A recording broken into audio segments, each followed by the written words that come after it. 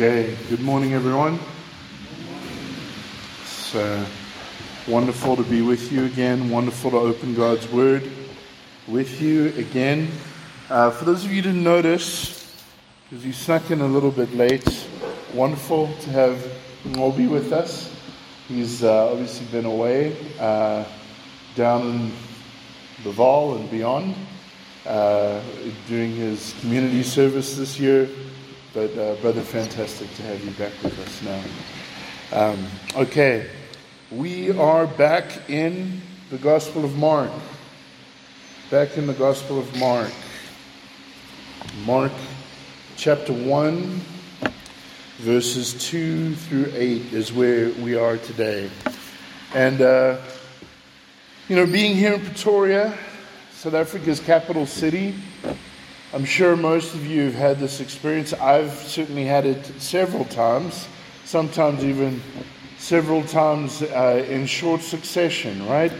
You're out somewhere, you're out on the road, and then the next thing, here comes motorbike after motorbike after motorbike, and black SUV after black SUV after black SUV, and then there's these flashing blue lights, and everyone's driving fast and smoothly, and the cars are right next to each other, and then they start blocking off some side roads and whatnot, and then you wait, everything's calm and quiet, and then here comes the VIPs, right, in their cars coming behind, and as they drive, the road's completely clear.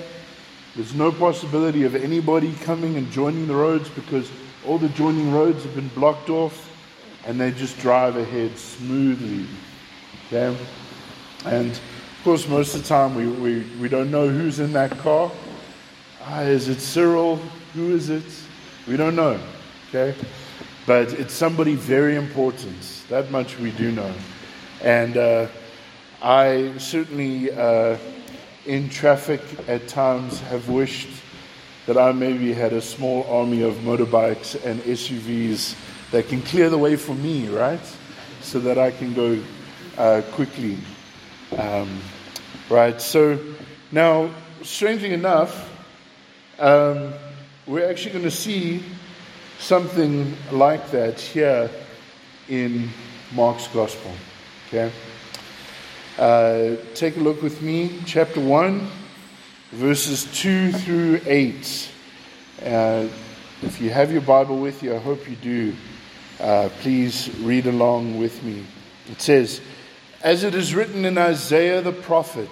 Okay, so he's quoting here from the Old Testament. This is a prophecy. As it is written in Isaiah the prophet, behold, I send my messenger before your face, who will prepare your way. The voice of one crying in the wilderness, prepare the way of the Lord, make his paths straight. And John appeared, baptizing in the wilderness and proclaiming a baptism of repentance for the forgiveness of sins. And all the country of Judea and all Jerusalem were going out to him and were being baptized by him in the river Jordan, confessing their sins. Now John was clothed with camel's hair and wore a leather belt round his waist, and he ate locusts and wild honey. And he preached, saying, after me comes he who is mightier than I, the strap of whose sandals I am not worthy to stoop down and untie. I have baptized you with water, but he will baptize you with the Holy Spirit. Now, the way I'd like us to start looking at this passage today is by focusing on the prophecy from the Old Testament in verses 2 and 3. And in this prophecy, we're just quickly going to note the sender, the messenger, and the Lord. We're going to think about each of these. See, now verse 2 tells us that this prophecy is from the book of Isaiah.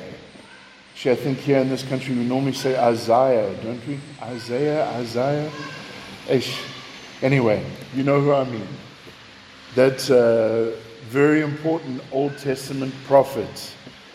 It's actually, though this quotation is from Isaiah, Isaiah chapter 40, verse 3, it's actually a combination of a quotation from Isaiah and another quotation from another Old Testament prophet, Malachi.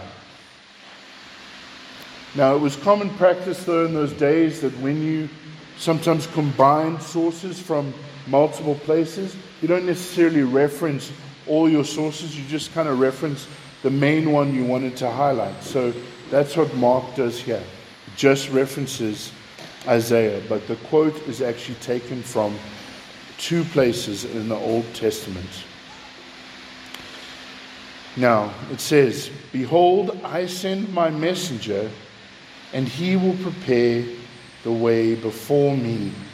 The Malachi quotation from Malachi 3 is a reference to God coming to judge.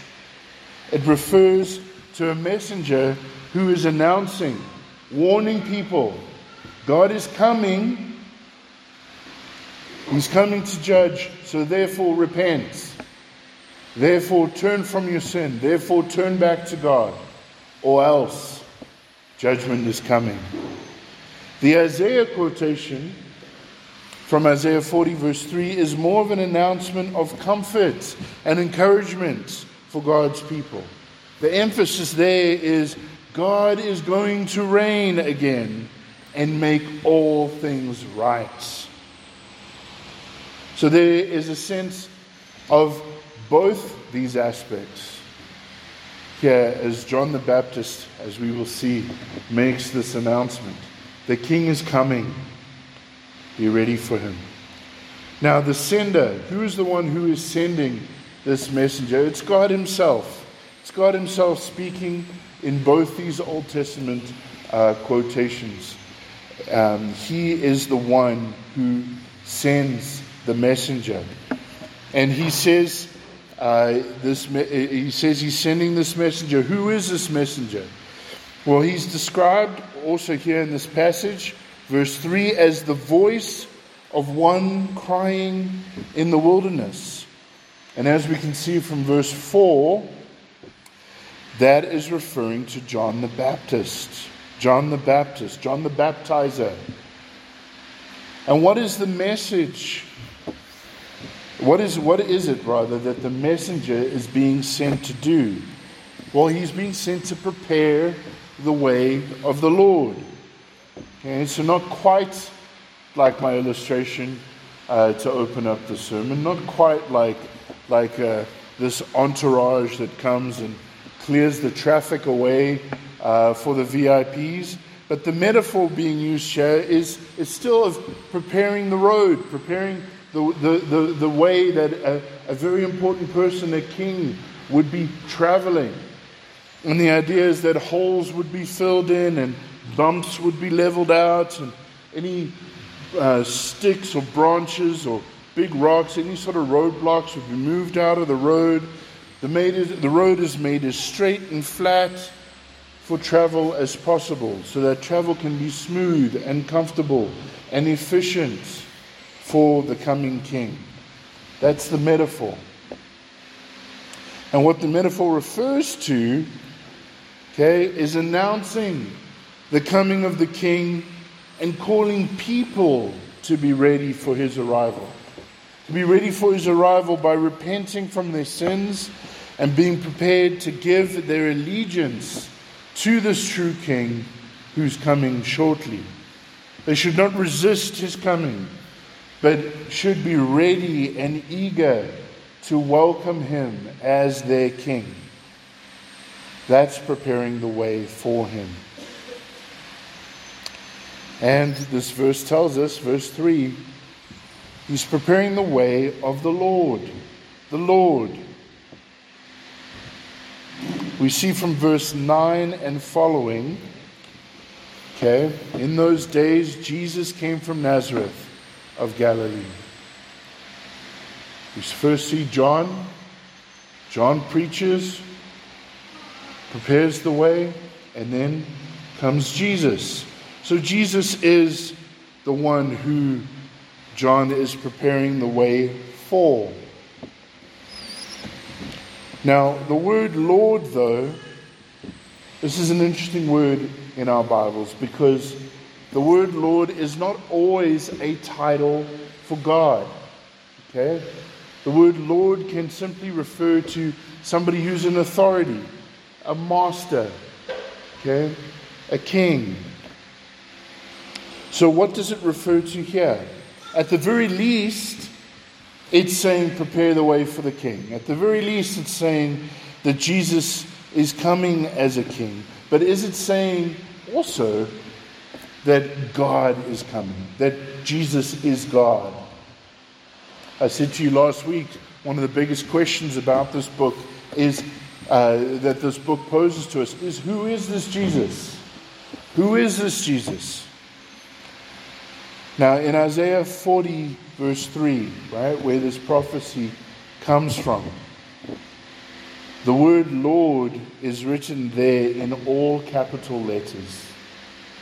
Okay? And when you see this in your Old Testament, it's an interesting thing. When you see this in your Old Testament, it means that the word that has been translated is not Adonai, the word for Lord as in master or authority or king. Instead, what has been translated is the actual name of God, Yahweh. Yahweh. Okay, if it's the word Adonai, then maybe the first letter is capital and the rest are small letters. But if it's the name Yahweh that has been translated, the entire word Lord is all in capital letters. And that's what we see in Isaiah 40, verse 3. There's no ambiguity here. These passages that John is quoting, they're saying, prepare the way for God. God is coming. God is coming. I said last week that through this book, Mark would show us again and again that Jesus is not only God's promised king, that Jesus is not only God's promised rescuer and ruler, but he is also God himself. And we didn't have to wait very long, did we? Right? This very next passage, John quotes from these Old Testament passages, and in doing so, he says very clearly to us, Mark, quotes from these Old Testament passages and says very clearly to us, Jesus is God himself. He's the coming king, and he is God himself. But now let's think about this a little bit more, because if we read this passage here with that in mind, it might seem a bit disjointed, and here's what I mean. Verse 2 says, I send my messenger before your face, and he will prepare your way. So, that sounds like God, who's the one sending. God is sending his messenger to prepare the way for someone else. I send him before your face to prepare your way. But then verse 3 says that he, that's the messenger, will prepare the way of the Lord. And we've just said that that's God himself. So, which is it? God sends his messenger to prepare the way for someone else, or God sends his messenger to prepare the way for Yahweh, for God himself? And we've got to think about this carefully, because in the answer to it is actually both. Okay? And here's what I mean. We have to think a little bit here about the doctrine of the Trinity. Okay? The doctrine of the Trinity. And this is a doctrine that's notorious for being hard to understand, and it is hard to understand. But it's important that we do our best to understand it as well as we can. Okay? Nobody can fully wrap their mind around how exactly it is that God is three persons, but still one God.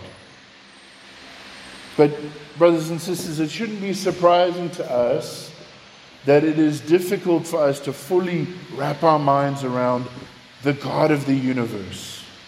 Okay? It shouldn't be surprising to us that there are some things about Him that are difficult for us to understand. What we can and must do is believe what the Bible tells us about God, even when we can't quite figure out how the different things the Bible tells us about God fit together just so. Now, a theologian named Wayne Grudem, he has his definition of the Trinity. God eternally exists as three persons: Father, Son, and Holy Spirit. And each person is fully God, and there is one God. Let me say that again. God eternally exists as three persons: Father, Son, and Holy Spirit. And each person is fully God, and there is one God. Now, if you put the diagram up, okay, great. There's a diagram here that's been used for a long time in church history that will help us explain some of this. See, if you follow the if you follow the diagram, you'll notice that it's emphasizing God the Father is God. So He is fully God. He's not just partially God, He is fully God.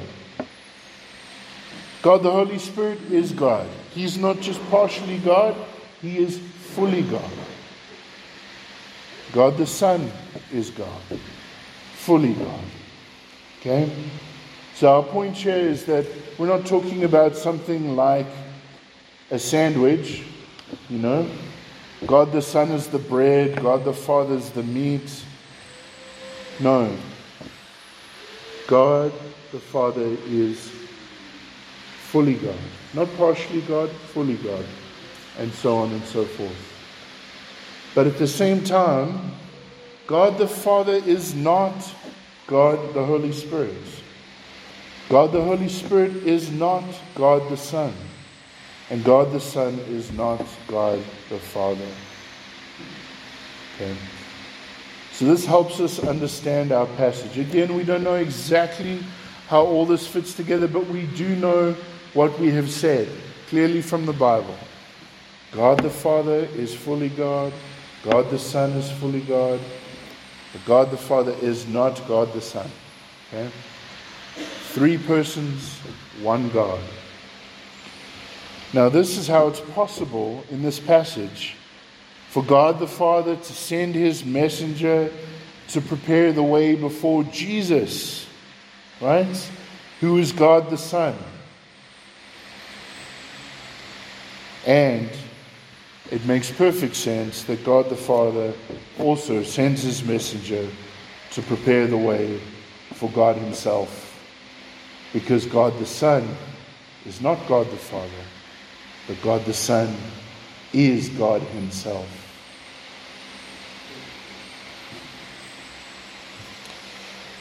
How do we apply this announcement, this prophecy?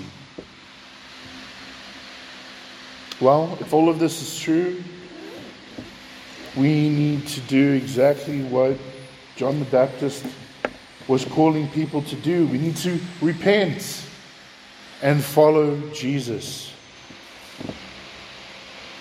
Repent of your sins. Devote your life to Jesus. Give Him your full allegiance. He is the true King, and He is God, very God. Now, what does repentance mean? This is another Christianese word that we can use a lot, but maybe sometimes maybe lose a little bit of the meaning of. What does repentance mean?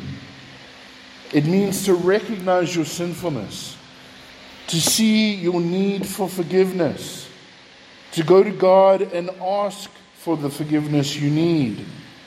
It means to turn away from your sinful way of life and to turn towards God and obeying Him, living for Him. It means turning from your rebellion against God to allegiance to God. It means stepping down as the king of your own life and bowing to Jesus instead.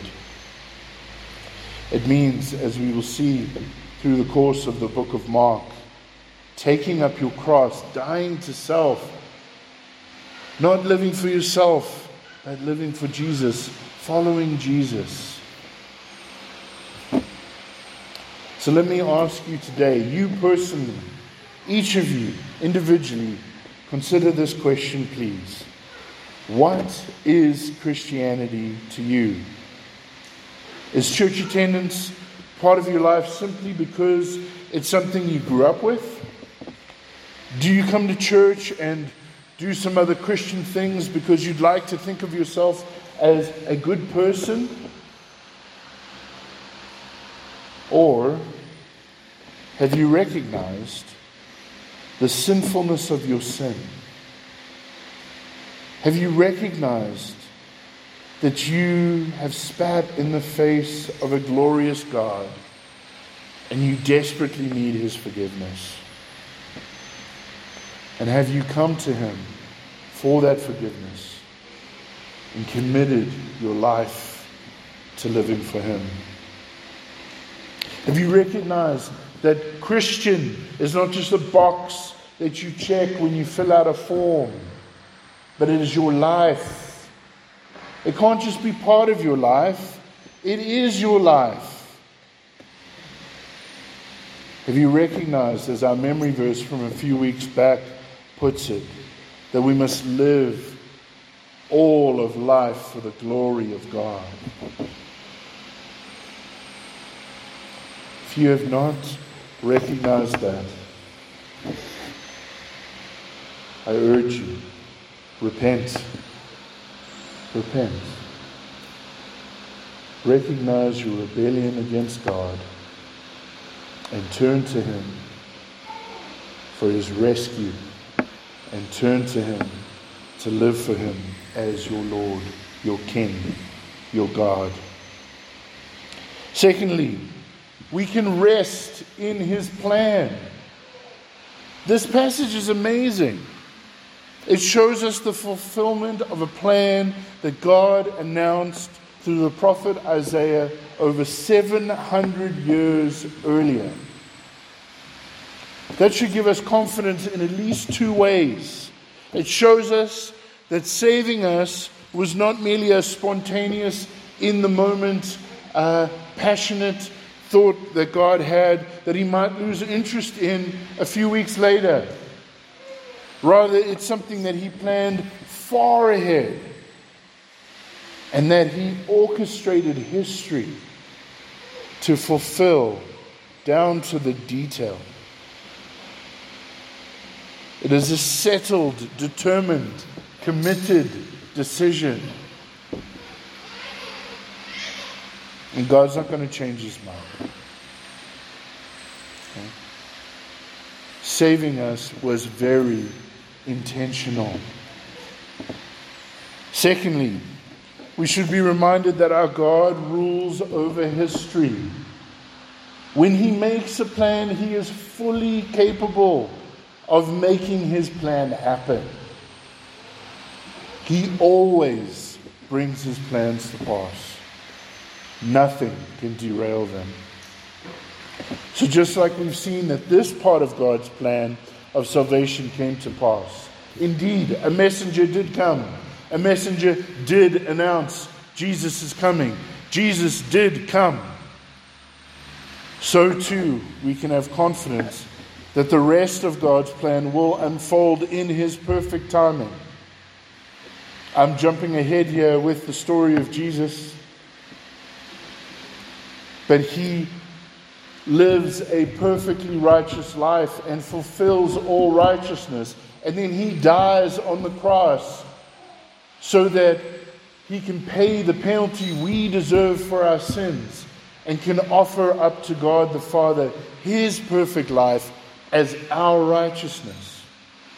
So that anyone who puts their faith in Jesus can be saved, because God can look on them and see instead His perfect, sinless, beloved Son who fulfilled all righteousness.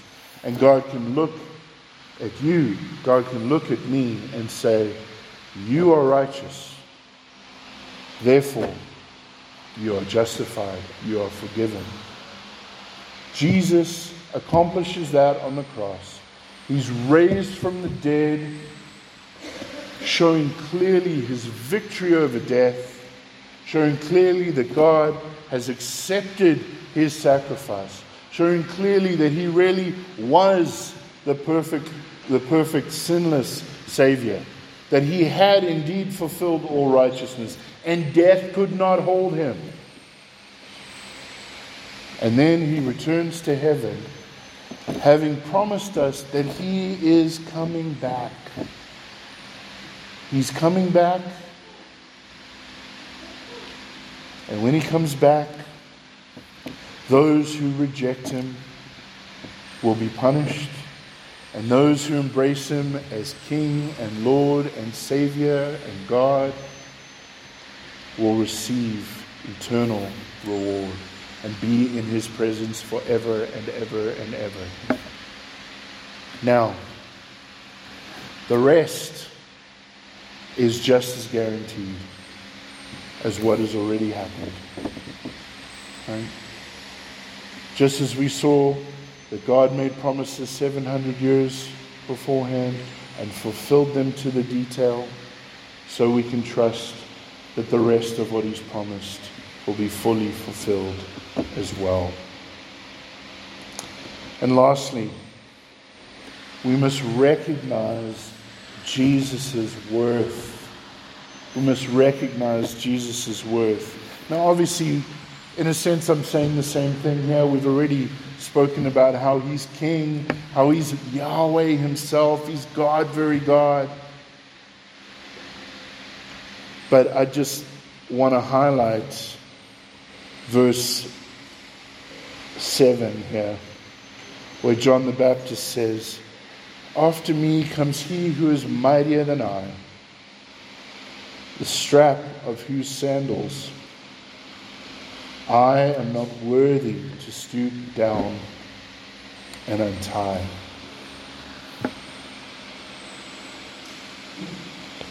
In preparing a sermon on John 13,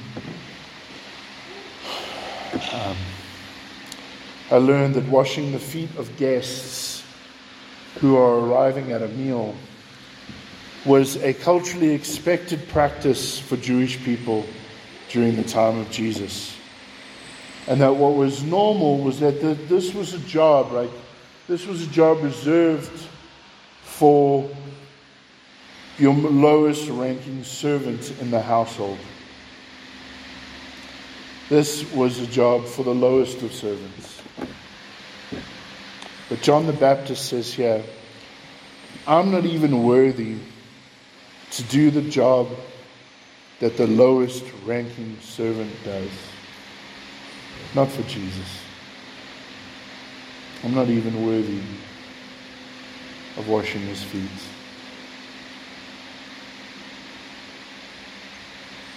It's an interesting perspective, right? We tend to think someone's worthy, then that means we run in and we serve and we do everything we can for them. And of course we understand where that comes from. But now think about this angle. The King of Kings, who should be lived for by all creation, right? That everyone should be devoted to and give their full allegiance to, right? But He's so great, He's so glorious, that we can't presume to be worthy to even wash His feet.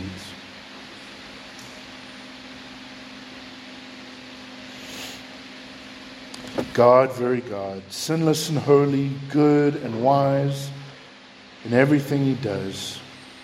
The Creator Himself. The Creator of absolutely everything. And how amazing is it? How amazing is it that our Creator became one of His creation to save us. And to save us even when we were still in rebellion against Him. Surely He is worthy of our full allegiance. Amen.